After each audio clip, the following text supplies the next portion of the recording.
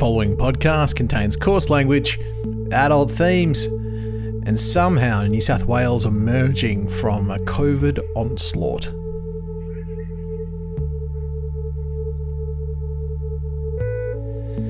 To 8 p.m. last night, we had 1,542 cases of community transmission. New South Wales now has a firm target and a plan for emerging from lockdown, but plenty of questions remain this morning about just how proof of vaccination will be policed and how the state and the rest of the country will manage as case numbers increase.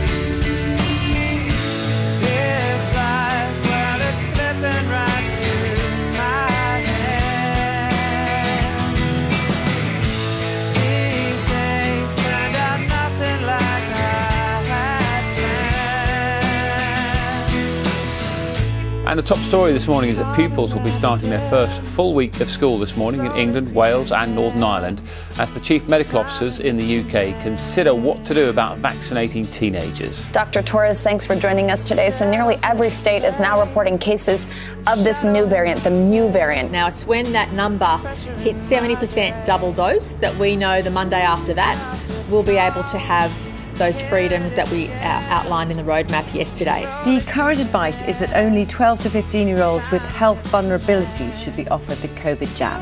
The government says the measures in place in England's schools strike a balance between safety and reducing disruption. Kids under 12 still aren't eligible for the vaccine, so what do parents of younger kids need to know about this new strain, especially as we sadly hear about more children being hospitalized?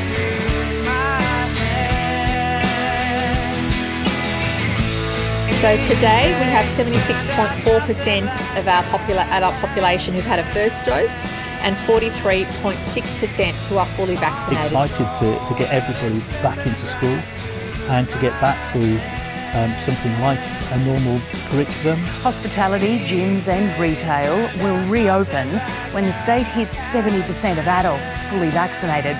A milestone expected to happen in mid-October. The issue here, where the more people that get infected, the more children that get infected, the more children get hospitalized, and unfortunately the more children will end up dying from this as well. And as the modelling we released indicated, we are expecting the peak number of cases to happen in the next week or so. Business leaders are optimistic, but some are worried about refusing service to unvaccinated people. And the AMA is concerned the plan risks overburdening the New South Wales health system. And regrettably, we did have 9 deaths to 8 p.m. yesterday, and we extend our deepest condolences to the loved ones of those families. Large parts of regional New South Wales are set to emerge from lockdown tomorrow, while regional Victoria eased restrictions overnight. Testing started in some of England's secondary schools last week. It's the main precaution in place this term.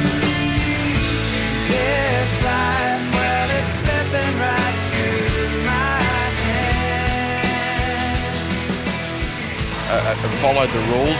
We are opening up large parts of regional and rural New South Wales, but in a very restricted environment. The Mu variant, like Miguel said, the World Health Organization has declared it a variant of interest. The CDC has not yet, but as Dr. Fauci said, it's something they're certainly looking at as well as some of the other variants that are out there. The top government doctors across the UK have another decision. Should they offer the vaccine to all 12 to 15-year-olds? I really don't want to have to lock down regions again, but we have said if there are cases that pop up in any local government area, I will be shutting down those local government areas for a 14-day period.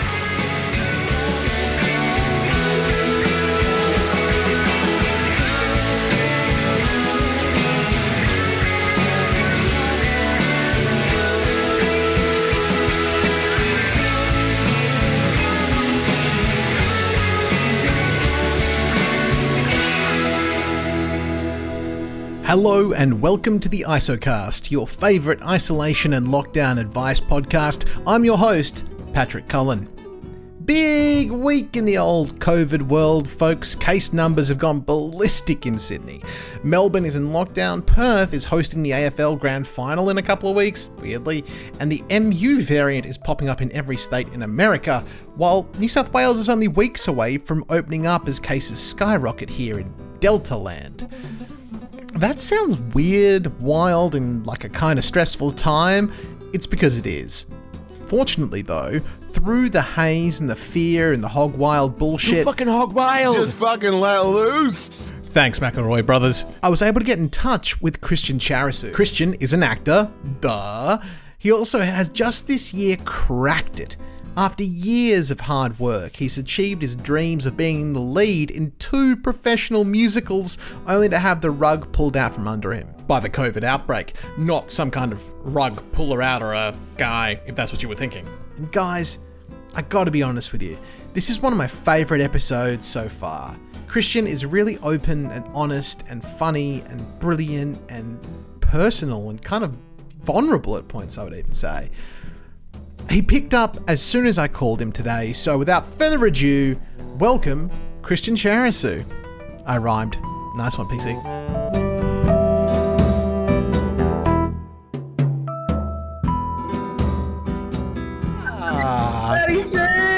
G'day, mate. Hello. How lovely to see your face, dude. How the bloody hell are you? I know. I'm bloody good. Hold on, folks. Hold the bloody phone. Bloody everybody, chill out. We got everyone relax. Get off my back. Everybody's first the world goes to chaos, and then I can't even power technology. Here we are. We're good. He's done it, folks. He's bloody done it. Hey, buddy. He's done it. Hey, mate. Where the fuck are you, dude?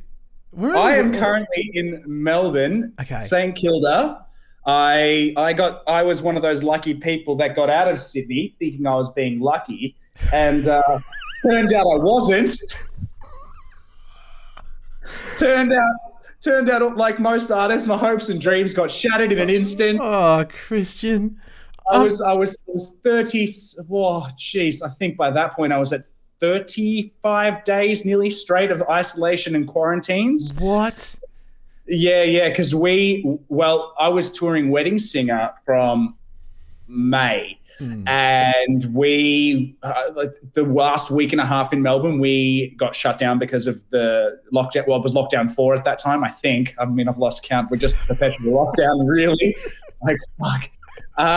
But then, so we got shut down, and then we had to lock down in Melbourne for a week. And then our producer was like, okay, if we want to make Queensland, which was, we were meant to have a 2-week break between Melbourne and Queensland.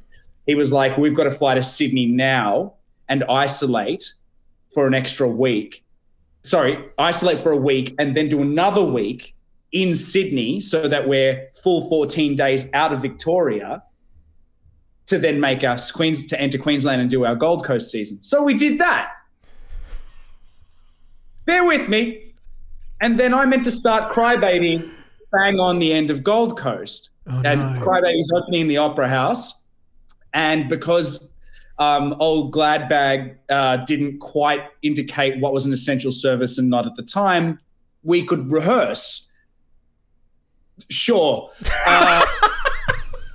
So I flew into Sydney into your lockdown. No. And I was even looking to stay in Queensland. I was like, I don't need to be anywhere if I don't have to be, because I thought, anyway, so Crybaby happened. Got on the plane, got to Sydney, rehearsed 2 weeks of Crybaby to be told we're not opening up, it's cancelled. And I was like, great, well, Wedding Singer's meant to go to Auckland and Melbourne doesn't have another lockdown, we're good. So I'm going to go quarantine in Melbourne. So I went and started quarantine in Melbourne only to find 4 days in, they closed the travel bubble. No. and then I was doing 2 weeks of quarantine for nothing. It's fine. It's my first time. I feel like it's fine. Oh, bud, what a fucking shit show. Oh, mate. And then our producer's like, yeah, you know what? It's fine. It's all Wedding Singer was postponed. That's a good thing. We were just postponed there, but nah. Crybaby cancelled, and I'm back. Ruling the world one muggle job at a time.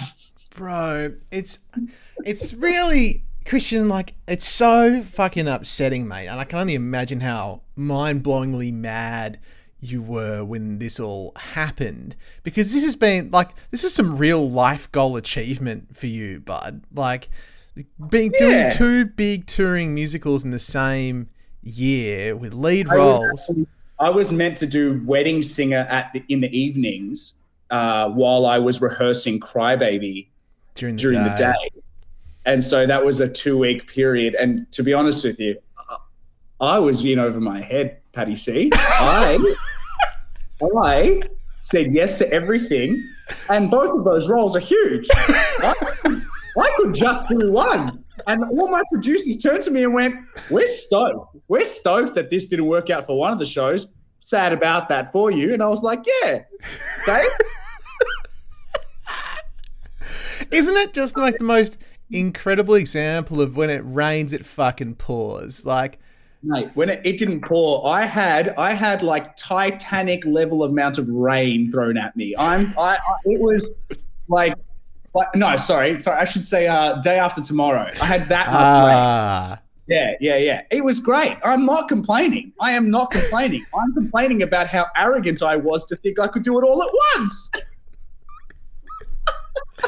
Well, I just couldn't. I could never see you, pal, being like, "Oh, lead role in a show at the Opera House." No, I'm fine. Thanks for coming. Thank you for offering that to me. I could never see you doing that. But it was only because that it was pure luck-ish that I had already signed on for Wedding Singer, and that there was nothing already booked on straight away after our Sydney leg. So I was going to literally be closing Wedding Singer, which would have ended my rehearsal period for Crybaby, and then gone straight into tech for Crybaby at the Opera House. So it was really buttoned on. But like, I do count myself very lucky. But, a lot of people, I've watched some actors interview, and they were like, oh, people turn around to you and say, how's that overnight success for you? And I'm like, yeah, have a look back at the last 10 years, pal. Like that's like, that ain't it. Fuck, man. So I've been doing heaps of teaching, right? I've been teaching for Stage Milk, and I've been teaching for AFTT and all those sorts of cats. And I had a private student for a while there who was like, so I just want to get famous. I've just been reading about Chris Pine and how like he was just discovered in a bar and then put on a show, and do you reckon I could just go and do that? And I was like, no, absolutely not, sir. I mean, you can... I'm happy to take your money, but no, sir. I will absolutely take your money, but it's not going to happen, my friend. Like, even... he's like, could I just go to LA? This was before all the borders and everything went to shit. And he was like, could I just go to LA and just turn up and be discovered? And I was like, absolutely not. And it's ridiculous to think that narrative is still pervasive, that people still think they can do that. Mate, I've been back and forth to LA from 2015 for various reasons, but the last 3 years have been, well, not 3 years, sorry, the last pre-COVID, I'd gone every year for the last 2 years, and like back and forth, and that ain't it. Like it doesn't happen. Like, I mean, I had an odd circumstance and got very lucky for one situation, but that was only because it was just chance. Like that may never happen again. And like the conversation around people going, I just want to get famous, or that they think it'll just happen. It's like, you're either the right fit at the right time, or you're super talented and you do your dues. Like Chris Pine still did his time. Yeah. When they say Harrison Ford was just a tradie before he did Star Wars or Indiana Jones, he was like, yeah, but the dude was also an actor. He was auditioning. He was just so happened to be fixing some shit in an office one day, because he was trying to make a few bucks like the rest of us, he was trying to keep his head above water. Either keep a roof over his head or get noticed that he was an attractive tradie. Like, I mean, you see early Harrison Ford too. I recently rewatched first Indiana Jones, and a young Harrison Ford is a hands down knockout babe. He is a beautiful man. Mate, he can get it. He can get it from me, and that man fucks. Like, Whoa. I was just going to say it. This guy fucks. Am I right? Because I'm looking at the rest of you guys, This is the guy in the house doing all the fucking. Am I right? You know I'm right. This guy fucks. Thank you. You heard it here first, folks. You heard it here first. That has a photo of them with a cigarette top off and 80s glasses on in the sun on set. They fuck. They fuck, baby. 100%. That is absolutely true.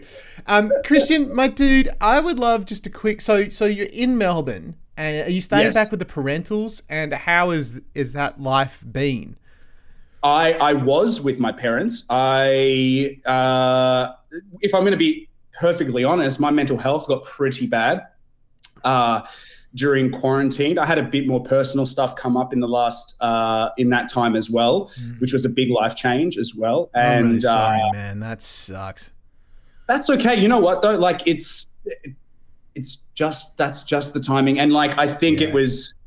So yeah, I was at my parents'. My mental health was bad, and I think it's that when we run out of things to do in this COVID land, and ways to fill our time, like we can't bake any more bread because we've turned into bread, and we've become bread. We've eaten so much sourdough that you are sourdough. Yeah, I am Christian Charisiou. That's my name. I always wondered if there was a way to make your name more Mediterranean, and I'm pleased to see you did it. Besides adding some garlic sauce on it, absolutely not. That's it. I'm done. But to answer your question, I was at my folks, but I've now moved into my own place in St Kilda because I just couldn't be in the negative headspace. Around my parents, not a negative headspace. I was depressed and pretty beaten down. I turned a lot of my sadness and loneliness, and it's really hard. I think this time around, a lot of people aren't checking in on each other as much as we can because we're all not coping. And look, some people have gotten better. Like I found some people are thriving because they're like, well, I'm used to it now, and the rest. And some of us were like, it's out and done. Fuck. That's correct. So I got depressed, and I didn't want to. When I'm in a negative headspace, I'm quite reactive, especially when anyone's reactive around their parents when they're living with them, especially. All they have to do is like that chakra master and press that button that makes you think you're 14 again, and you're like, "Mom, get out of my room!" I moved out. I've been here for about 2 weeks, and it was the best thing I did. I'm like right across from the beach, and I got a score of a place for furnished, and so that sounds great, dude. That sounds like a really good move for you. I love that for you. I think that if I was in lockdown with my dad, I would struggle so fucking hard. I think that would be really challenging. My old man's a great guy. He's a legend of a bloke, but I just don't know that I could be around him in that sort of intensity. No, I think it's I'm 30 next year, but I've been out of home since I was 17, and I love them to death. But like more than a novelty trip in terms of like quantity of time together, I can't do it. My old man came out of the bathroom the other day and went, "Listen, buddy, I don't know how you live, but we put the toilet seat down in this house." And I went, "Haven't been in that toilet all day, buddy." And he had to find a way to get at me. And then you know what the ironic part is? My mother went, "Oh, sorry, that was me." She was cleaning it. My mother doesn't stand up to pee. Still, it's like, Dad, man, like, get on the back, man. Come on, bud. Shit. Do me a favour. Do me a favour. Many years ago, Christian, I went on the Trans-Siberian Railway with my old man. And that's 12 days on a train, right? From Beijing right through to St. Petersburg. That'd be full bunking, right? It was full bunking, my dude. Yeah. And fortunately, like I was there with my sister and one of my cousins and my sister's partner at the time. So we had 2 rooms, but there was 8 people. And we're right next door to each other for, 24 hours a day for 7 days a week on a train staffed by Russians, right? And it was so fucking punchy, and I just wouldn't want to put myself back in that space. again, and I totally dig that. And I also think for you, big man, being able to like get outside when you've got your hour of exercise and being able to get down to some water would be so good for your brain. Well, that's the thing. Like what Sydney side is, because last year I was back and forth between Melbourne and Sydney, ironically, pretty much up until Melbourne went into that second lockdown. And so I was seeing a lot of my parents, but what people aren't used to in Sydney until recently is the 5 kilometre rule. And if you've got a shit 5K, it's a bad time. It's a bad time. If you walk around and there's nothing but kebab stores for your takeaways, which is pretty much my parents' place. It's not, and don't get me wrong, I love kebab and Lebanese food and Middle Eastern food, anything such. But when it's fast food level of it, if that's all you've got, I mean, you'd have to be an insane person not to love a HSP. I mean, come on. I mean, do you have eyes in your head and a nose in the center of your face? Do you have a mouth Unless hole? you're a vegan, I get it. Unless you're vegetarian, vegan, I get it. Ethics, but even then, come around, people. Get amongst it. Anyway, I digress. It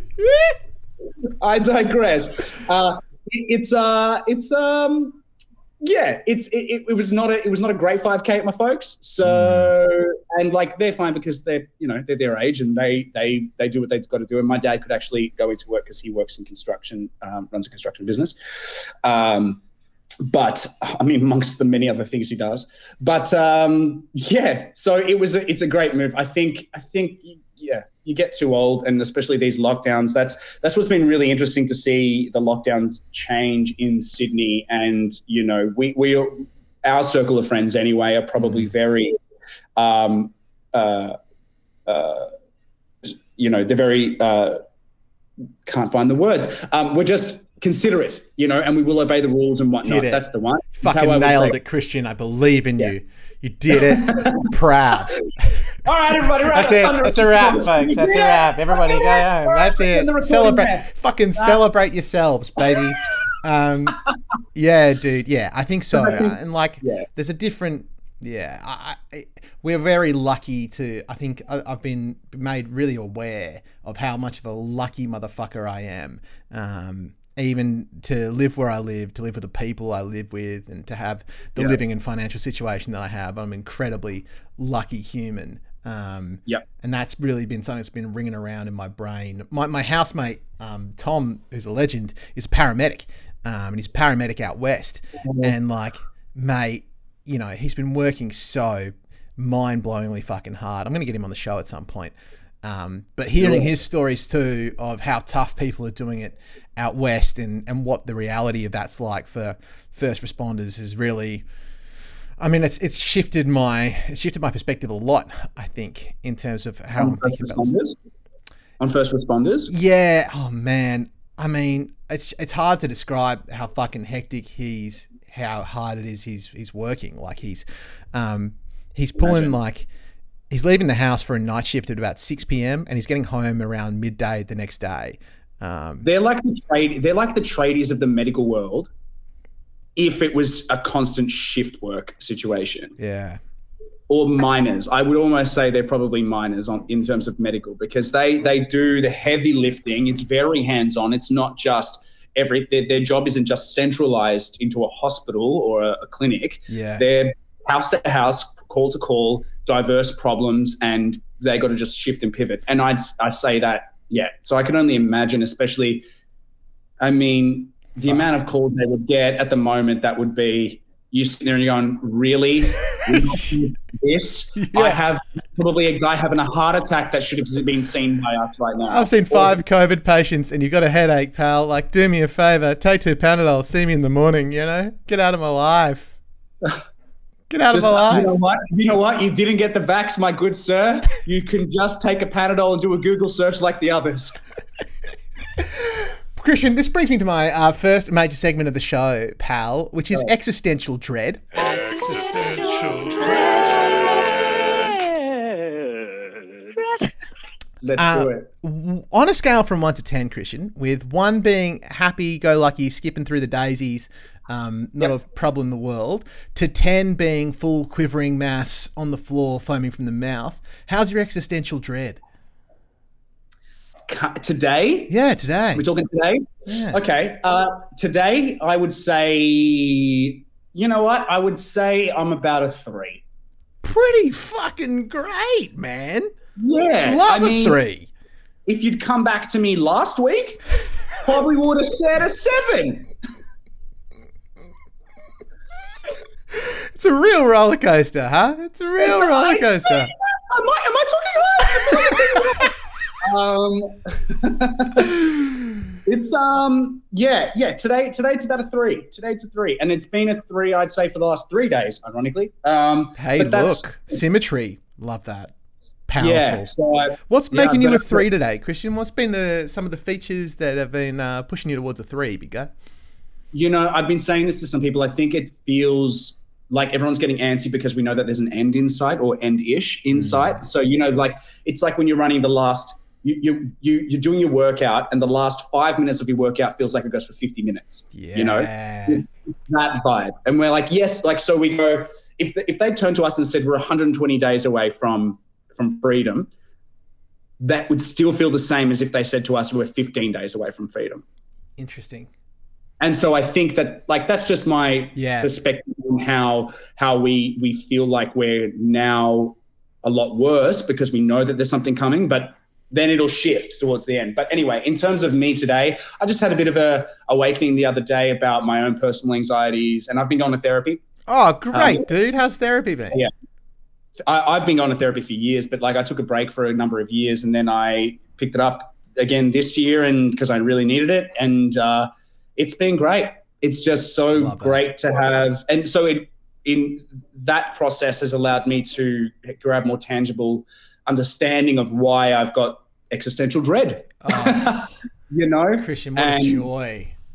Yeah. So it's been like, I'm not saying that that's completely healed or anything like that, but as in, I think we're all like, to put it into what most of us are probably feeling is that lack of control and or forward momentum. There is only so much that getting things done in your day in a specific isolated setting can make you feel accomplished and you're moving forward, unless, you know, you're lucky enough that you have a job that has growth in that capacity, like, you know, a desk job or like what I'm doing with the app at the moment. But that gives you a sense of fulfillment and you can still feel moving forward. But, you know, I got perspective and it's really helped. I don't know how, like, and I won't lie. I don't know how long that will last. If it may keep lasting, it may not. I don't know, but that's why I'm a 3. And yeah, I mean, I've been getting a few auditions come through, which is really nice. But that's, you know, that's. I mean, it's parsley, but it's really lovely parsley. It's finely chopped parsley, but it's great finely chopped parsley. Do you not feel that auditions will be more like coriander? Some people love it, some people hate it. Some people it leaves a great taste in their mouth. Some people it tastes like soap. Exactly. I think it's exactly like that, Christian. I think auditions are definite. They're a condiment, you know. And this has been such an important shift in my thinking in my life, right? Because I used to think of auditions as palak paneer. You know, I used to think of them as the most significant part of my takeaway meal. You know, I used to think of them as chicken fucking korma, and that if I didn't receive them, then I didn't have a meal, right? Then I was fucked. And my psychologist, who I'm just going to 100% plug, David Marichal. If you're in Sydney, you need a psych, go and see him. He's the guy. David said to me, he was like, the issue that you're having, Patty, is that you're thinking of this as outcomes-based success, that if you get this audition and you book this thing, then you are successful. And he means that what the converse of that is that you're constantly living in failure, that when you're not getting an audition or you don't book a gig, then you've failed. And you're having to constantly live in failure. And he was like, so my question to you is, what do you actually care about when it comes to this thing that you do, this acting shenanigans? And I was like, well, I fucking love telling stories. Like, I love spinning a yarn. That's like my whole thing. I love entertaining people and I love telling stories. And he was like, great, what else? I was like, I love collaborating with people. I love like working with another human and figuring something out. And I love the discoveries that come out of that. And And he's like, okay, one more. He's like, I love the process. I love like discovering stuff on paper and bringing that to life. And he was like, so if you did all those things, could it be that when you got to the audition, you already felt successful by embracing that stuff? And I was like, absolutely. And he goes, and then to add to your analogy, an audition would become mango chutney. It would become and not plucked in it. Gives it that little. It gives it a little something. Like nobody's denying that you sprinkle coriander. But you're not sitting there hoping that a whole jar of mango chutney is going down well as a main meal. Correcto. Well done. Absolutely correcto. Yeah, you're welcome. Christian, you can have it. You can steal it. And I think it's so applicable, right? I think so often we get fucking hung up on what we're going to do when we get the thing. You know, like when we achieve the side quest, like when we get that, then we'll finally be happy. And what if that's not the fucking case? What if you achieve the thing and you still feel like dog shit? Mate, I that was the biggest lesson I learned, you know, on being one of the luckiest people to be performing this year. It was in the capacity that I have. I'd never had a lead role in that like that ever. And to have, you know, I always say it's so interesting when you start to get paid to do your job. A lot of us are not used to that. And so there is a definite shift in you are a businessman or a business person rather, in that sense. And so there is that responsibility. And then you've got that job. It really doesn't, sometimes your problems don't get better. And that is, and that is because of either your perspective on elements that when it comes together, it overwhelms you. So like I really love the role that I'm playing in Wedding Singer, but it's a huge role. It was. Did you have to learn guitar? Did you already know? I had to get better at guitar, and at the start, before the audition process, I actually tore this tendon, and then got tendonitis through my finger. I fell on my hand at a waterfall over summer, and so I couldn't. So I had to like get my guitarist friend to show me like how to do alternative chords with a capo and make it look like I could play it confidently. Got there, ask some of the cast. It's a very funny time when I play a bung chord on stage. It's like, I want to make you bung whenever you bung. It's like, oh boy. Sorry for listeners to the loud noise that was. Anyway, so what I'm saying is that like you can get the job still and it can still, and it cannot yield to your happiness. I mean, we all hear this from, you know, Robert Downey Jr. or, you know, Charlize Theron and things like that. You know, whoever it is on that spectrum of celebrity, they've all said at one point, I thought getting the job would mean that all that anxiety would go away, and it doesn't. So it is about your perspective. It really, you know, I'm a nervous auditioner. Like I have a lot of nervous energy. Film and TV, no, I've really psychologically shifted that. But theatre stuff really scares me, and singing is a psychosomatic response for me. So it's which is wild, like, because you've got such a beautiful set of pipes. They're just such an outrageous, glorious set of pipes. I mean, you could just wheel them out in most situations. You could put them on top of a nice little trolley and wheel them out into nearly any situation, and people would be grateful to see them. I think your pipes, Christian, are like a box full of puppies. You know, every time you crack them out, people are going to look at it and be like, "Oh my God." Beautiful. Ladies and gentlemen, if you don't have a Patrick Cullen in your life, to back you up like that, you are missing out. Stalk him from this podcast, and please, dear Lord, find him and get him in your life. I'll talk you up. I'll do it. I will come to your house and I will talk you up, whoever you are. Mate, you should start monetizing that. Absolute Patty C hype ups, and we should monetize this. Let's make it an app. Let's do it. No, that's the thing though, right? Like. Yeah. You can execute something and outwardly it can be perceived as really good or not, and you can get the job still.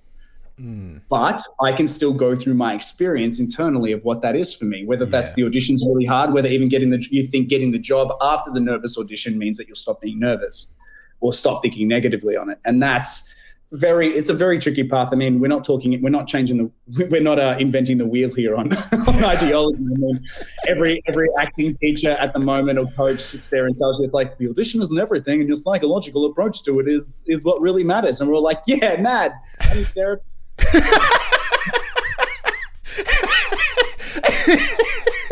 Yeah, I know. It's wild, isn't it? It's such a ridiculous way to live your life.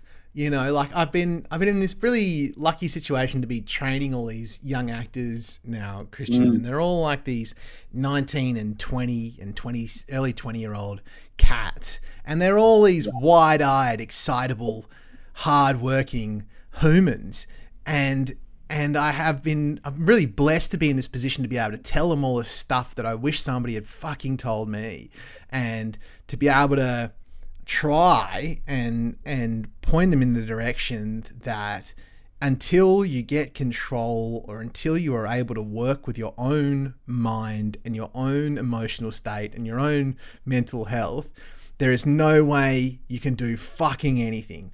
Like until you get and change what's going on in here and in here to be able to support the stories that you want to tell. Patrick Cullen just pointed to his head and his heart just for the here and here part. Thank you very much. Thank you, Christian. Until you can do that, you got Buckley's a fuck. I spent a lot more time out of acting school trying to figure out what was stopping me from. I think most of us when we go through acting school throw the baby out with the bathwater. We're trying to learn a process, and it becomes really intellectual and blah, blah, blah. And then you go, oh, I've learned that special thing out that made my thing me. A lot of us have done that. And so I think a lot of people also come in with too many walls and blocks, and you can't. Our job is to live someone else's life in that moment as authentically as possible. And you can't do that if you can't be authentic with yourself. If you can't feel safe to be authentic with the most vulnerable parts of you, and in any capacity, vulnerable being that there is a full transparent, like the lines of empathy between you and your character and their experience are unstopped. Yeah. And if you've got to hang up about intimacy, sexual, romantic or not, if you've got a block about that, I don't think you're going to be able to play those scenes. Or you're a good bullshit artist, because hats off to you for that. Or if you have never been angry in your life because, say you saw your dad get really angry once, and a situation like that stops you from being angry, but you can't play angry roles.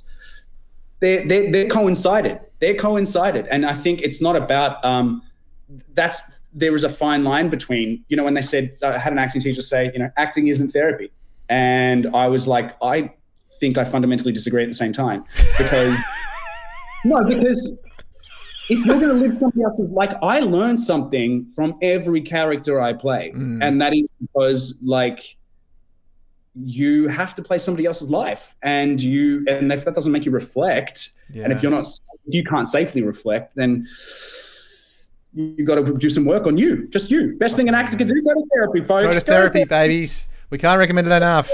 It's ISOcast. You want to be famous? You definitely need to go to therapy. Go to therapy right now. Book a session. Mate, I think personally my existential dread's been pretty good this week. I think I'm in a similar spot to you, 3 or 4. It got a bit heightened earlier in the week, I will say. I probably more towards a 6. Yeah, I'm feeling better now. Okay. Things that's been pumping my tires, my existential dread tires, is the fact that we're going to re-fucking open, and this is going to get real bad. Like, we're going to open back up at 70%. That's happening in 5 weeks. And I think shit's going to pop the fuck off in Sydney, frankly. Like, I think it's going to get real bad. I'm nervous about that. I've got my anxiety around that. Like, you're not alone. You're not alone. And, I mean, what would you say is... In your, okay, have you dissected the irrational part of your brain around that, and now you sort of know, like, rationally what's causing you to feel that panic or that stress? Do you know what I'm asking? Yeah, I think so. I think I've got more at peace with it because there's literally nothing I can do about it. And the good news is that I'm vaccinated and my girlfriend's vaccinated and my housemate's vaccinated. We're all Pfizered to the nines. Like, I'm as protected as I possibly can be. And we're going to be as smart as we possibly can be. And that means that my risk of getting it or passing it to anybody that I know is pretty low. But I'm nervous about it because I feel real empathy for people who aren't as lucky as me, who are going to get fucked up. And that, like, that blows, you know, like it just feels, honestly, mate, it just feels irresponsible. And it feels irresponsible for like, I know exactly what you're saying. I thought about this, that there are still going to be a large number of people who aren't fully vaxxed. And it's not even like, as in, for me, it's, okay, there are people who are probably on the fence and not vaxxed, or there are a vast number of people in that 30% that will, when you guys first open up, you might, and again, I'm not totally informed and I don't care about if it seems political to talk about this stuff, but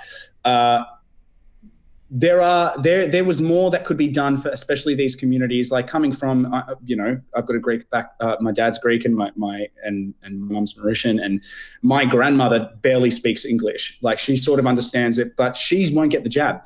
But what were the governments doing to go get doctors that speak Greek, doctors that speak Lebanese or Arabic, or any of those marginalized communities, any of those communities that where those people were popular, highly populated in those suburbs, and they lack the actual understanding, because there is just sort of misinformation and a lot of echo chamber going on. And those are the people that I am concerned about, because those people, there's probably a lot of people who want to but can't or don't understand or blah blah blah, and they're screwed now.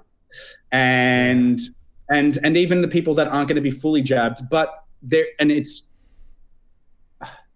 as long as the people who are fully vaxxed and have the privilege, and this is where we will cycle back to the conversations from last year on privilege in all capacities. If you have the privilege to be free-ish and have those liberties restored back to you, if you keep doing the right thing, I think that is how your best action for helping other people, because that's where we're going to get complacent. We're going to get complacent because nobody's going to wear a mask anymore. No one's going to, I listened to a podcast the other day that said the viral load when you're vaxxed and the viral load when you're unvaxxed is the same.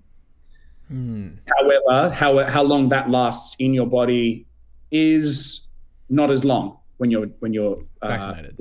Vaccinated, which is fine, but just do your part. I think if you do your part, that's how you're helping everybody else. But we really cannot keep worrying about when, like the government had the choice to do the right thing. People have had a lot of time to do the right thing at this point. And yes, I understand it's reactionary and it's easy to say that in my position, but I think there is anyone that could have and has been, should have been vaxxed by now, could have done something about it a lot quicker. So get out there and bloody pull the trigger, folks. If you pull it. Get out there, bloody rip off the Band-Aid and whack a needle in your arm. We've still got to do our part. I think we're months away from doing that. But I hear your dread, and I fear the same thing. I'm like, I don't even know what this looks like. Yeah. People, how do I know if you're sick or not? Sort me out. Big man, what have you been doing, Christian? What have you been reading, watching, doing in order to keep your existential dread down? What have you been doing to find some joy in this lockdown life? Let me show you something. He's getting away from his desk. He's moved into another room. He's excitedly running over a bed, and he's back. He's back with vigor and excitement and joy in his heart. Last year I learned jewelry making. What? Yeah. So I made that bad boy. How good is that? That's a great little ring. So it's a signet. It's a rectangular, 1, 2, 3, 4, 5, 6, 7. It's an octagon ring. Damn. Signet ring. Damn. To all the audiences, I would say that I did this single-handedly, but I had a teacher with me by my side. So there we are. But I learned jewelry making last year, and so that's my party trick from COVID times. I went and learned jewelry making when they sort of started opening us up again, and I was like one of 3 people in class because that's all the capacity they could have. So I learned that, and that's a little cheap, sneaky trick. I've forgotten half the steps. trying to bring myself back. I'm a woman for hobbies. What was that like, dude? The experience of jewelry making. How did you find it? It was so interesting because I think a creative process has turned into a job, and then I found that I wanted another because I was doing laboring for a couple of years there as well. So I loved, and honestly, I really do love laboring. It's a really weird thing. I think there's such a sense of fulfillment from using your hands. Yeah. And being able to work at the end of the day and see a wall and be like, I fucking built that. Like I actually did something today. Dude, like once, because it was working for my dad, and he turned to me and he goes, hey, there's a concreter coming to do this little slab because they're going to put the fire services through here. Can you do the form work to make this concrete? And I went, what? I've never done that. And he's like, you'll be right. And I went, yep, cool. So I made it. The slab's still there. Can't promise it's going to last long. And it's such a classic dad moment, isn't it? Like, yeah, no, you'll be right, mate. Take those bricks, build that formwork off your pop. All right, it's Smoko and 20. Well, hey, here's all the instructions for the barbecue. The barbecue instructions burnt up, but here's the barbecue pieces. Figure it out. Okay. All right. Looks like my barbecue builder. Anyway, so I just got a fulfillment from learning how to do jewelry making, and it was frustrating because you want it to be perfect, but it doesn't go that way. And then it was really meditative. There's like you carve it from wax, so you do wax casting. This was actually a mold from wax, and then they take that mold and then they spin it in a like molten silver and then that wax melts away, and the cast that they made around it turns into the ring.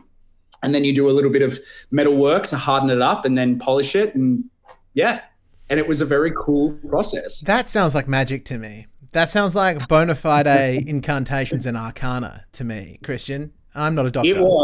It was. I'm obsessed with Forged in Fire. I've seen that. We are builders.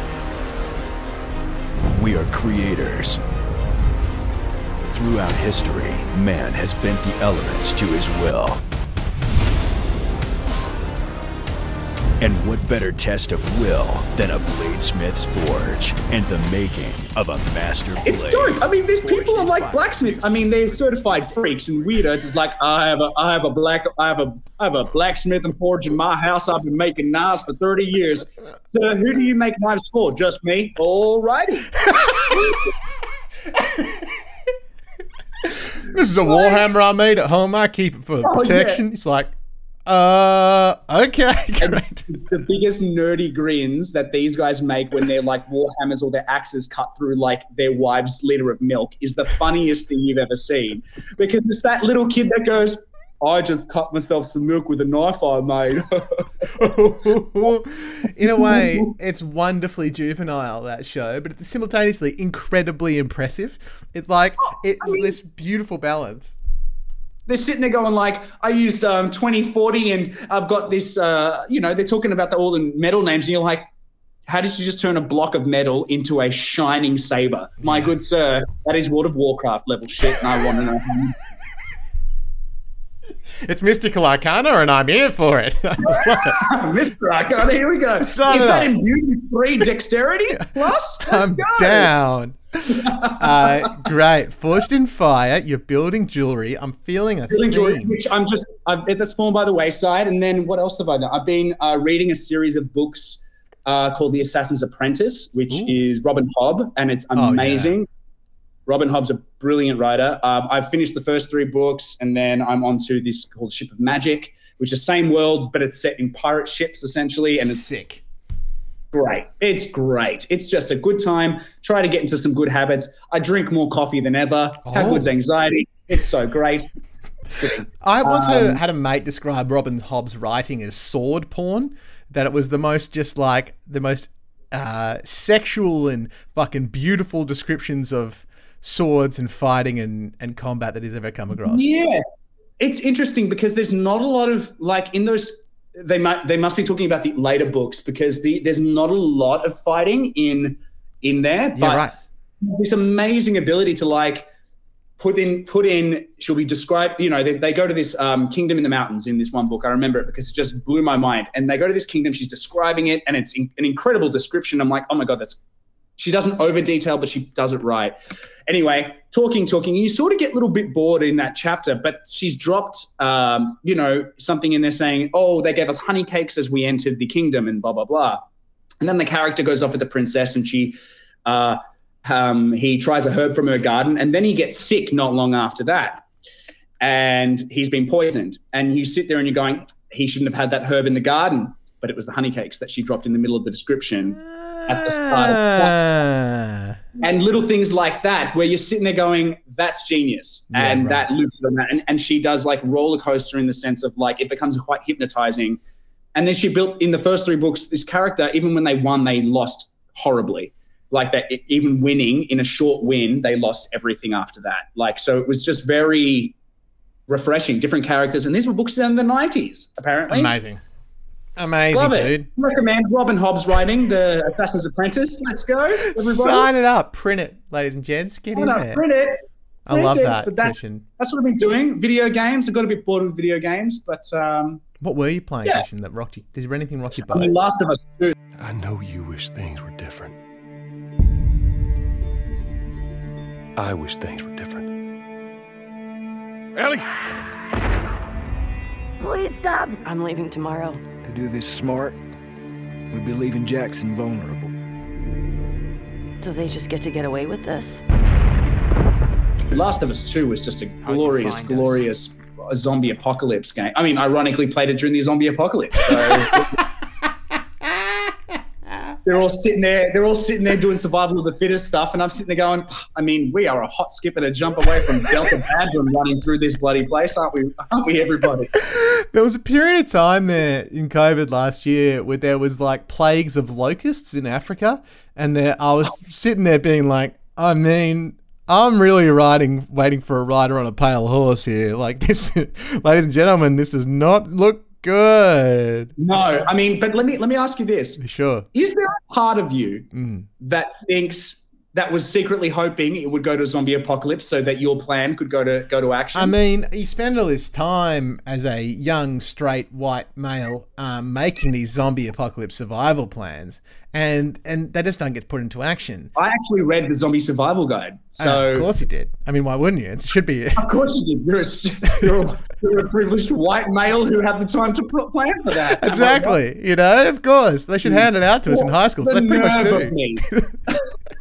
Well, it's nerd central, isn't it? But I completely agree, Christian. I have thought about it an alarming amount. I've thought about it too much. For sure. I've definitely put too much time and effort to thinking about it. And if I thought half as much about other shit and put in as much like action and thought and effort into other stuff as I have to thinking about what I'd do in the zombie apocalypse, I don't know. I probably could have cured cancer by now. Or, made a space elevator. You're one of those people that that would say I could have cured cancer by now, and my brain went, yeah, he would have. I mean, that's the difference between you and my year 10 science teacher, Christian. Hold on. You could have just been the guy that had the great idea that funded the cancer research. I'm not saying that you have to do the science. Leave the science to the science people. That's exactly right. You get good people around you. I've always been a proponent of that. Just so everyone's aware, Patrick Cullen's actually looking for cancer researchers right now. Hey, yeah. Let's sort it out. I feel like, sure, COVID, it's only been around for a pretty short time. We're all just figuring it out. We've done really well in a short period of time, but I really feel like we should just sort out this cancer thing. I feel like we should look at it. Look, I know we can't go anywhere, but while we're keeping this shit locked down, should we unlocking the cure for cancer? Let's just do it. I know there's been people have been waiting around forever. Waiting around a lot. Let's just the roof is on Pfizer. Let's go. Christian, we're about at the end of our time with you beautiful, delightful man. Is there anything else you wanted to run? Oh, we should talk about your app really quickly. Dude, what's the deal with your fucking app? What? Yeah. So my high school friend, Matt, and I, we've started an app, and it's called Gimme, Gimme, and it's available in Sydney and it's available in Melbourne. And it's a on-demand personal shopper. So that means that you can hire a driver to shop and deliver anything from anywhere within 2 hours.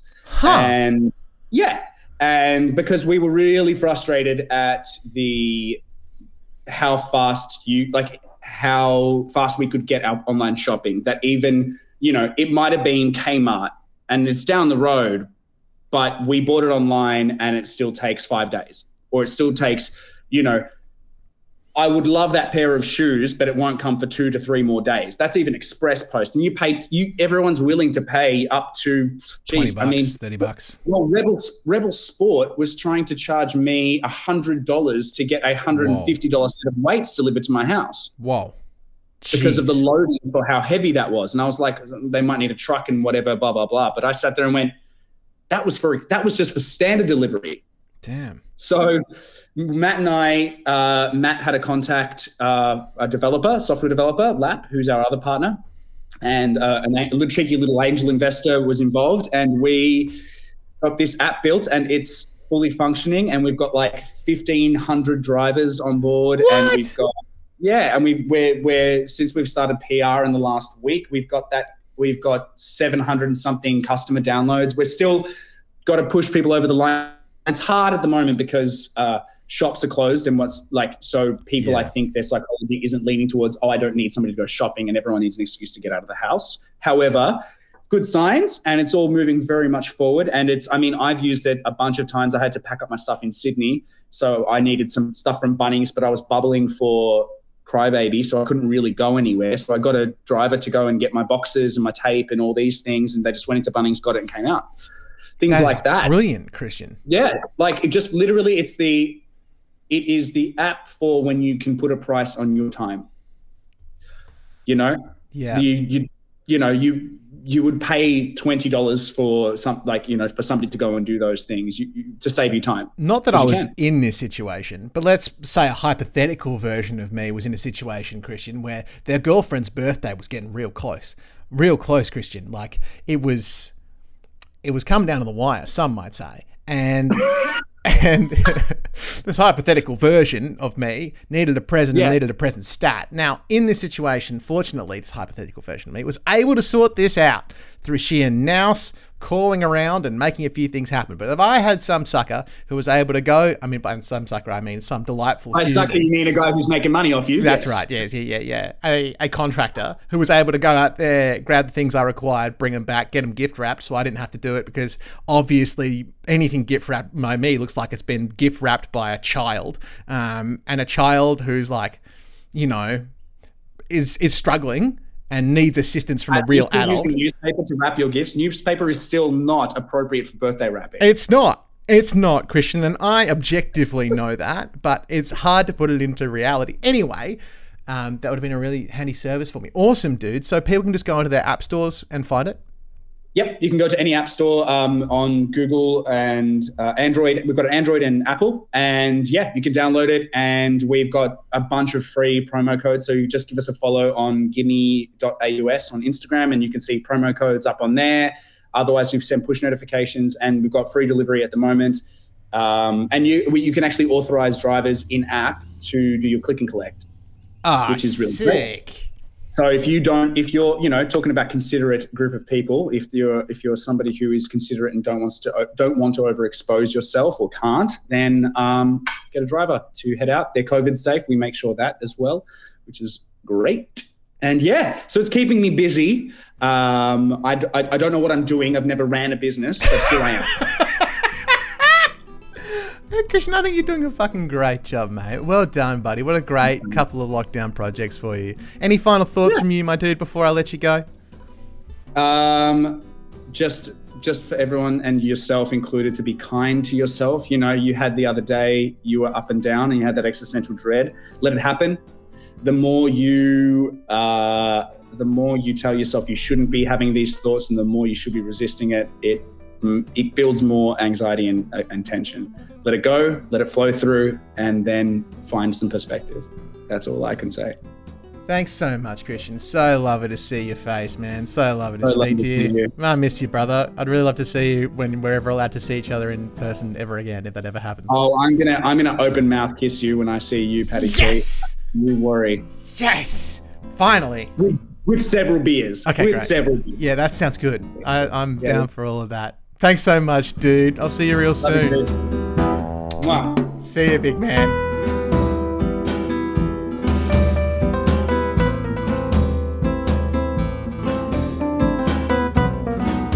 Big thanks to Christian Charisiou for joining us on the show. Such a wonderful bloke, and I loved this chat. I hope you did too.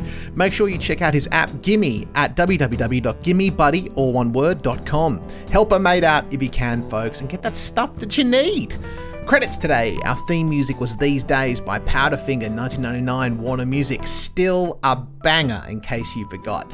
News clips today were from Channel 7, Channel 9, ABC Australia, BBC and MSNBC, all dated from 10th of September 2021.